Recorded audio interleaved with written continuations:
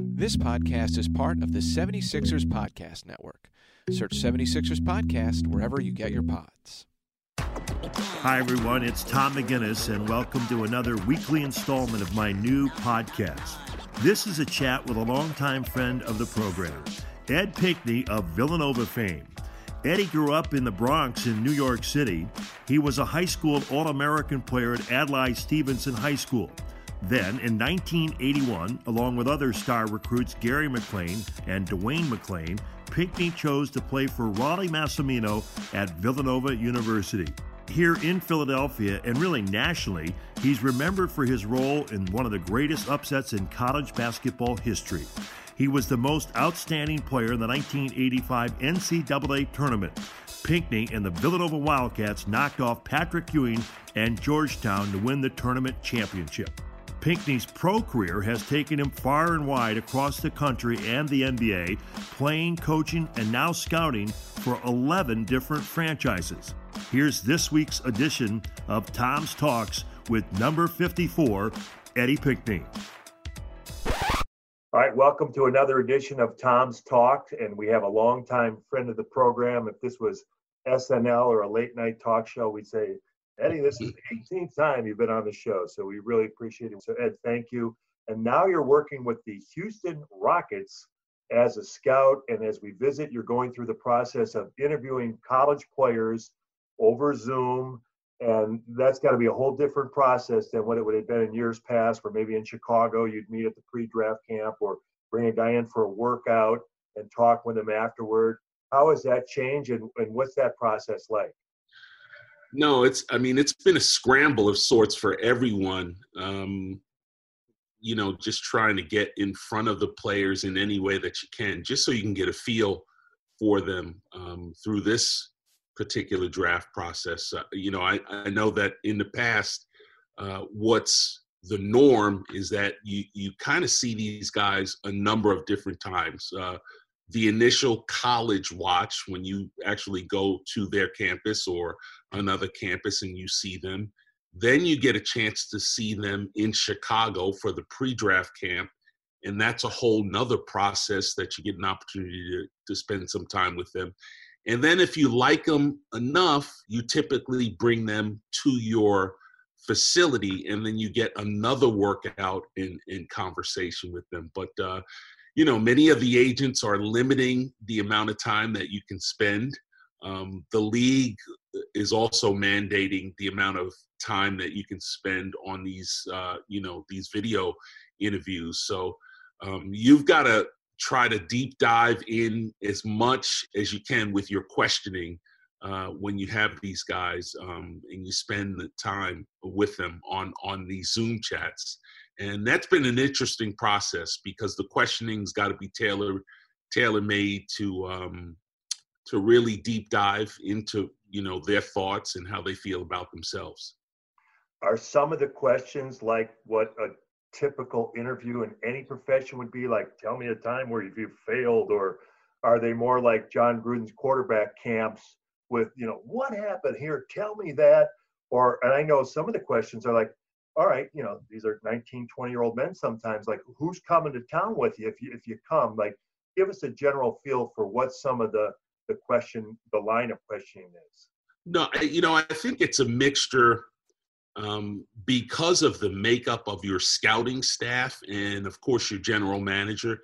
You all try to come to an agreement on what the questioning will be like and, some things that are really important to you so you can, come to a decision on whether or not you like the player. But, we here in Houston just tend to err on the side about who's close to you and your decision-making process. I think that's really important for us, for our staff, just to get a feel for, how you think, how you would react in an NBA environment. And that's what we tend to focus on a lot when we do these interviews. So there is some general questioning, but there also is some questioning to the athlete about how they actually see themselves in an NBA environment.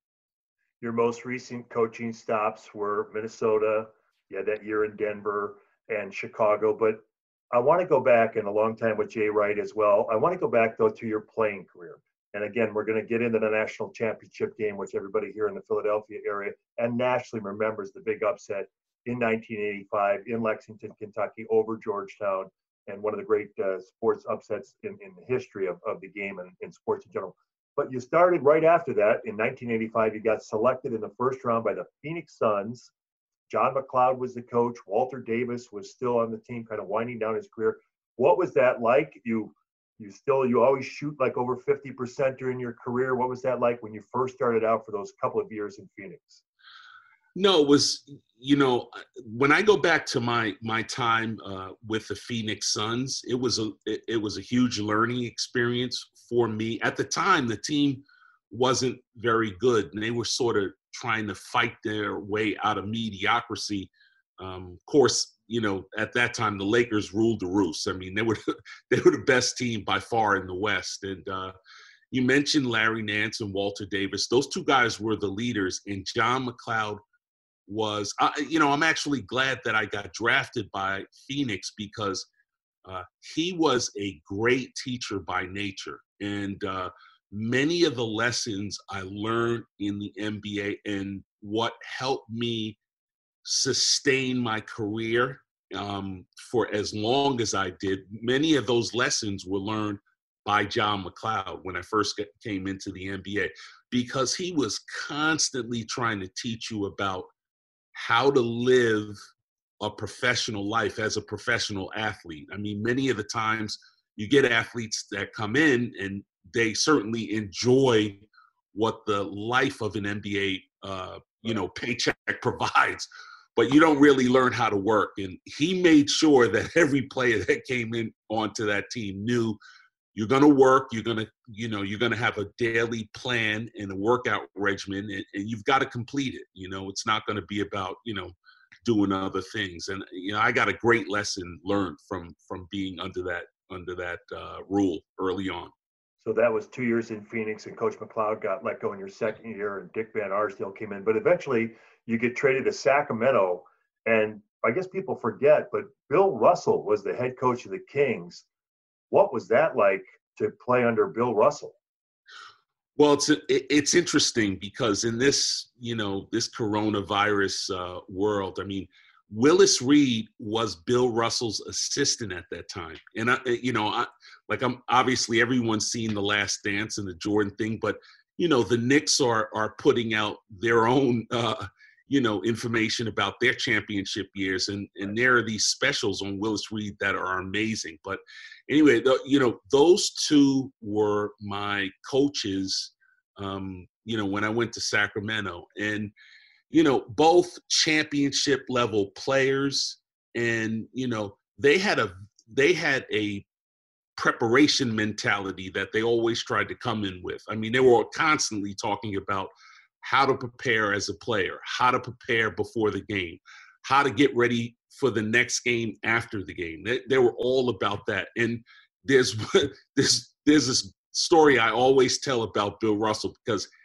he was a stickler for conditioning. And, certainly during this era in time, you would never do this to a player as a coach, but he put the water bottles up on the third level of the stadium. So anytime you wanted to get water, he wanted to make sure you were working during that time on your conditioning. So you'd have to climb all the way. And he told me later, I always wanted to know who needed the most water. That always told me that the guy was not mentally tough. So all of the players would go through these 2.5, 3 hour practices with absolutely no water at all. Everyone was afraid to climb up the steps and go get a drink of water and stuff. You would never do anything like that now, but he was a stickler for conditioning and preparation. Both those guys were. Turns out the rules on hydration have changed a little bit, right? Yeah, I would say. I mean, I'm from the same era. We're a couple of years apart, but where they used to tell you to spit it out. Like, really? Because I think we're actually supposed to consume it. But So then you moved on to Boston. And Larry Bird was toward the end of his career. He was having issues with his back, but he still, the 1 year, he averaged nearly 30 points, 9 rebounds, 7 assists. And you play with Bird and McHale and Parrish and the iconic Boston Celtics. What was that experience like?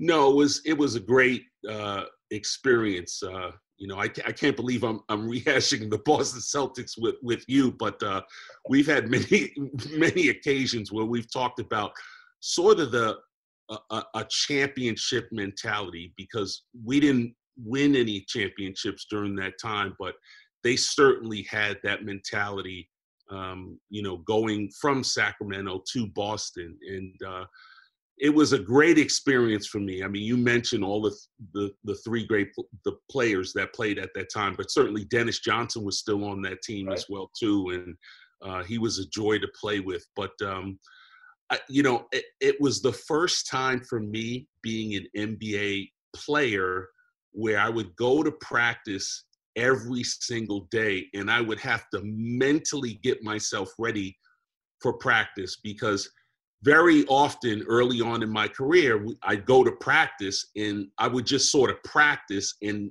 really not get much accomplished. I was just practicing. Well, in this particular practice, you were expected to get an individual move and or shot down that you were working on as the year went on. And then you really had to compete. It was some of the most competitive practices that I had ever been a part of. And certainly there was a lot of talking during the course of it. I mean, Bird never stopped talking. McHale never stopped talking. And you always had a sprinkling in of Robert Parrish trying to talk to you as well too. So they were fun times, and just some of the most competitive practices that I had ever been a part of. And then you moved on to Milwaukee, and then 95, 96, you were with the Toronto Raptors, and it was the first ever, obviously, with Vancouver professional basketball. Not the first ever, because I know about the Huskies, but where the NBA moved to Toronto at that time, where they first got into the league. And I don't know if you remember this. So you were with them in the preseason. Do you remember playing the Sixers? We played 2 games, so it was their first ever pro game. One was in Halifax, and one was in St. John's, New Brunswick. So it was 1995. Were you part of that?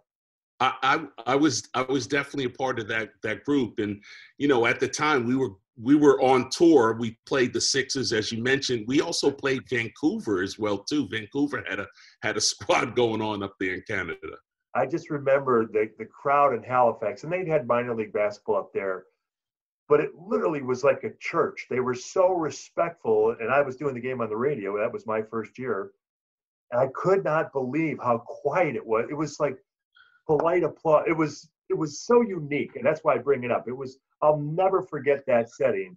And it was, they were so respectful, and it was like, wait, this is pro sports. It's okay to get after a little bit. Well, I'm going to tell you a funny story about that particular game, because that team was comprised of a lot of guys who were left in the expansion draft. Right. At that time, you had an expansion draft, and Vancouver picked some guys and Toronto picked some guys. So on this particular squad, we had John Sally. Right. John Sally was on that team, and John Sally in that game stood up during the game and said, "Is anybody going to say anything?" I mean, like, my point. Yeah, no, I remember that. But Sally kept, like, during the course of the game, he was just like, "I just left Detroit, right. and this is the kind of crowd we're going to play in Toronto." I mean, it was unbelievable. That's great. And then later that season, you came to the 76ers, and John Lucas was the coach, and I would imagine that's part of your association currently with the Rockets. Is Lucas part of that staff with Mike D'Antoni? And it was toward the end of your career. It was an 18-win season, but you come back to Philadelphia as a pro player. Your thoughts there? No, I came back to Philadelphia, my second home, and it was sort of it was a homecoming for me. But I came back in sort of like a mentoring role. which was great. I mean, I was excited about coming back. The top rookie on the team at that time was Jerry Stackhouse. Right. And I tell everyone this story. We'd go to these practices, and we had this coach that was always constantly in my ear on the team bus and at practice. This coach turned out to be Tom Thibodeau. Right. So, that was my introduction to Tom Thibodeau very early. After practice, Tom Thibodeau would occasionally work out this very young player who John Lucas would occasionally allow us to practice with. That player was Kobe Bryant.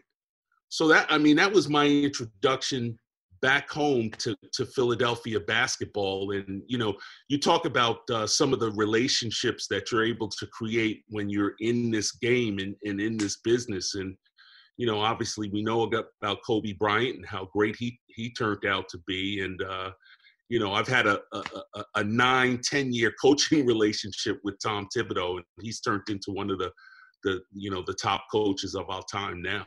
I knew you were down to earth back then, because one time we were standing outside St. Joe's after practice, and you go, "Hey, you give me a ride to Center City?" At the time they were redoing my home, and I was staying in a hotel. I had, I was just like, "Hey, let me try to get a ride back downtown, man." Well, and then after that, you go to Miami, and you finish your playing career there, and you end up working for the Heat. But obviously, Coach Riley was still the head coach of Miami. And, we've talked over the years about, different things and the intensity of Riley. We came to know then the Ice Bucket Challenge, but he might have invented it. Tell the story about one time pregame, he was trying to show you guys something about, drive or resiliency or whatever. And he put his head in an ice bucket and held his breath, and all you guys were sitting around. Is that how it went? Well, yeah, this happened to Detroit, and it was during, just not a good stretch of basketball. And he has this catalog of great speeches. I mean, he would present to the team, before each and every game. And he was really good at it, but for some reason, he didn't do it this time. And, he would always come in. He would do what I call is make an entrance into the pregame talk. It was, very well calculated. But this one didn't happen. This time in Detroit, he kind of just walked in, and the bucket of ice was on the side already. The trainer had put it there.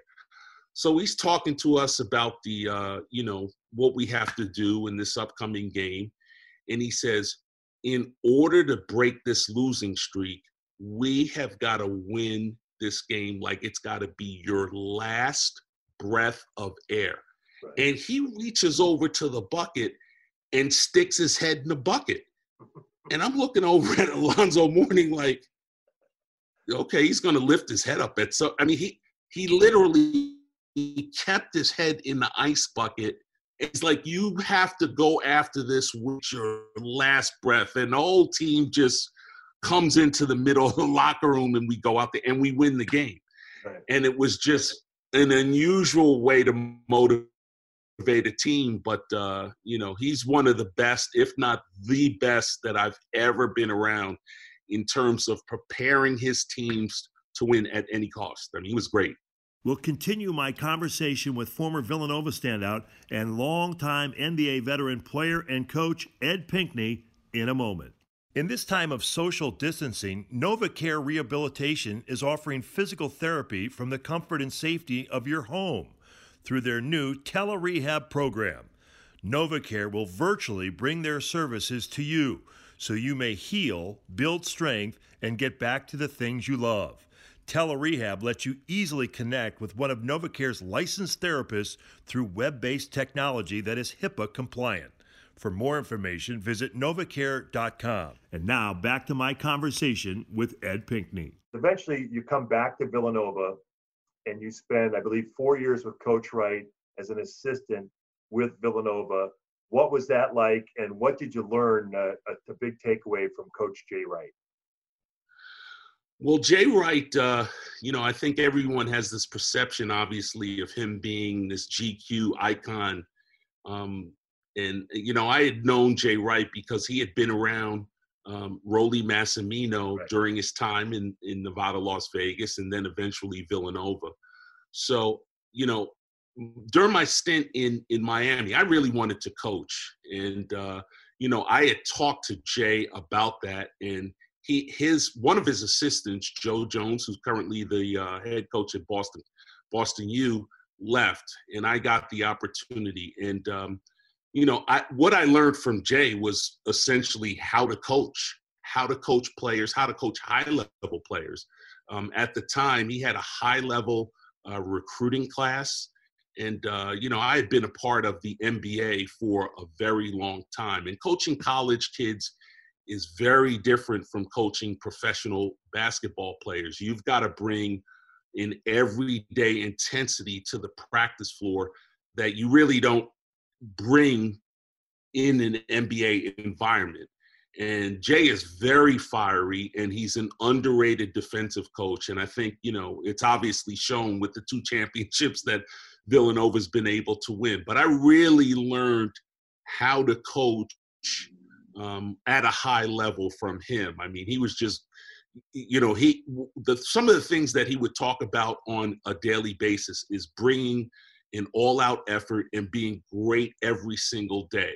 And, if things don't work out that particular day, come with the same intensity the very next day. And that's something I'll always bring with me that I learned from him. And speaking of always bringing, everybody remembers 1985 NCAA championship victory for Villanova over Georgetown. Nobody gave you guys credit. It was an emotional day in Lexington, in that former coach Al Severance had passed away in Lexington in the hotel. Jake Nevin, of course, a longtime trainer, was battling Lou Gehrig's disease. You didn't even think you were going to make the Final Four at one point after a hard, difficult loss at Pitt in the waning moments of the regular season. You beat North Carolina to get into the Final Four, and then the big day. Walk us through that and how Coach Mass got you guys ready for the win over Georgetown. No, he was great. I mean, in terms of preparing a team for winning, I mean, he did a fantastic job. He used to tailor our practices on a daily basis to play against Georgetown. So people always ask us, how did you prepare? I mean, we didn't really have to prepare that one particular day. It was something that Massimino always talked about. I mean, if you're going to absolutely beat the best, you got to prepare to play against the best. So he had instilled a great confidence in us to be ready to play. And then we just got some amazing performances by guys who, really stepped up. I mean, Gary McLean was somebody who just did a fantastic job of handling what at the time was probably the top defensive team in the entire country. Harold Jensen making huge shots, Harold Presley making amazing shots along with Dwayne McClain. We just had contributions from guys all over the place. And, we were really together. I mean, it was a fantastic and a great team to be a part of. And we all give all of the credit to Rollie Massimino. He was just a fantastic coach. And just you lost to Georgetown twice in the regular season, but one of those games, the second time, I wasn't going to bring that up. But that I wasn't going to bring up the 2 losses. But to narrowly lose to them in overtime, you knew you were pretty close, even though, and it's the old saying, it's hard to beat a team 3 times. That had to factor in, hey, and we're the underdogs, but let's give it a shot, right? Well, no, you're absolutely right. I mean, they just were so dominating, and we felt they call this game the perfect game, and it really had to be that way because they didn't beat themselves. I mean, they were talented, they were smart, they played very physical, well coached, just coming off a championship game the year prior to the game in which we beat them in the finals. So they had all the elements that would lend itself to to being heavily favored in that game. But again, Massimino just unbelievable, masterful in getting us ready to play in what would be the biggest games of our lives. Well, at Duke, they call the former players a brotherhood. You guys have that too. And Coach Wright has really done a great job of fostering with the former players, the current players, the history of the program, tremendous tradition. And that's got to be special to be part of that group and have that as a home, a basketball home for all of you players, correct? Yeah, you're absolutely right. I mean, I will whenever the Dallas Mavericks come through town, I make sure I get a chance to spend some time with Jalen Brunson and talk to him about his career. The same with the Chicago Bulls. When Ryan Arcidiacono comes through, I make sure that I spend a little bit of time with him and talk with him. And I mean, there are so many. Jay has done a great job of preparing guys for the NBA. So there's sprinkling of Villanova guys all over the NBA, and they all understand what the brotherhood means. I mean, many of them weren't even born when I played, but they still have that sense of, hey, I'm a part of Villanova, and it's great to be a part of that brotherhood. It's amazing that people still remember you and that team. You were talking about when you got to Boston, Larry Bird said, hey, in 1985, I've been with you in Charlotte. One time we were walking down the street and people recognize you from that. It's still one of the most watched college games, pro games ever, basketball games ever. And like you say, what a neat thing to be associated with. Well, it speaks to the power of college basketball and how many people watch those games. It's unfortunate we don't get a chance to, get a whole new slate of, college basketball, fantastic games this year. But, I mean, wherever I go, I mean, everyone talks about that game. They don't talk about certainly the Celtics or my time with the Celtics, but they talk about that last game. And certainly the Big East. The Big East at the time was the premier conference. And, Dave Gavitt was a guy who just did a fantastic job of promoting that conference and giving us all a platform to show our talents.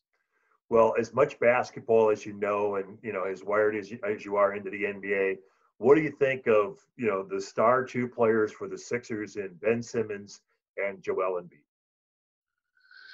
Well, all I got to say is the last 2 years that I've coached in Philadelphia haven't been the best of homecomings. One has been a 30-point just destruction and the other, a 20-point destruction. Those two guys are the future of the NBA.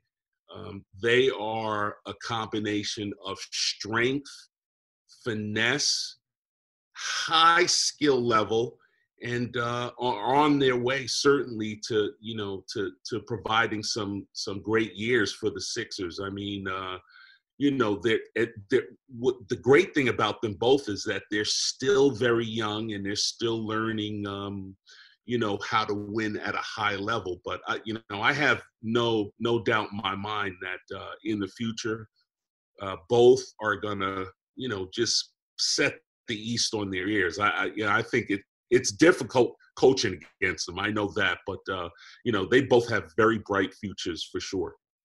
As I mentioned before, basketball has been your life, and so many people and keep in touch with so many people, including your New York roots. And and watch basketball as much as anybody I've ever met, a true hoophead, if you will. Everything from like New York basketball on the high school level to still college basketball, clearly the pros.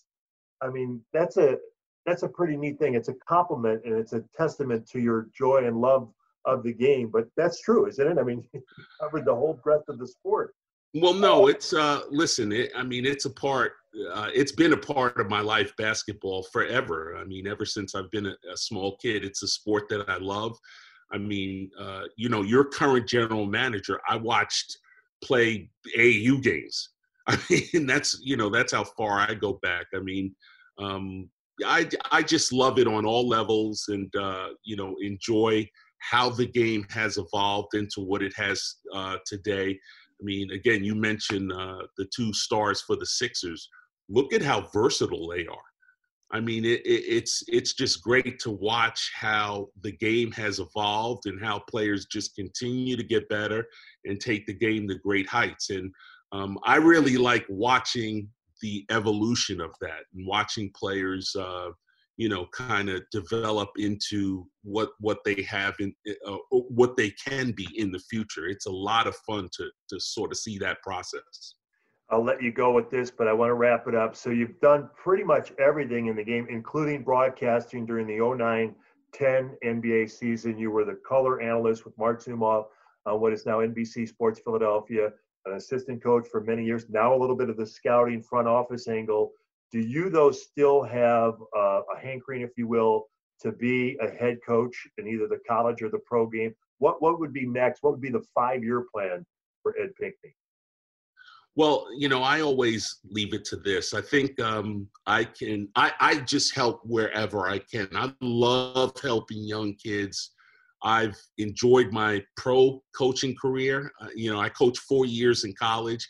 And I think, as long as you're able to sort of give knowledge and help either a staff or lead a staff is, when the opportunities present themselves, I think I'm prepared and ready for them. And, I've been lucky. I mean, each of us, if you're in the game long enough, you're going to wear many hats. And I've been lucky enough to do that. So I don't really close the door to anything, whether it be coaching or scouting or managing, whatever. As long as it's in the game of basketball, I'll be fine. But I got to leave you with this, because I see what you're wearing. And I'm talking to Zumoff. Zumoff doesn't hook me up. You got to get your guy, Chris Heck, to give me some swag. I mean, I need some Sixer swag, man. That's great. You got it. I owe you for sure. Listen, if not the shirt, I'd love to have a hat, if a golfing hat when I go to Aronimink. That would be nice. That would be great. I can rock the Sixer gear. You got it, Ed. Well, thank you so much. We so much appreciate your time. Nice talking to you, man. Thanks for listening to Tom's Talks with me, Tom McGinnis, on the 76ers Podcast Network. Check for new episodes every weekend.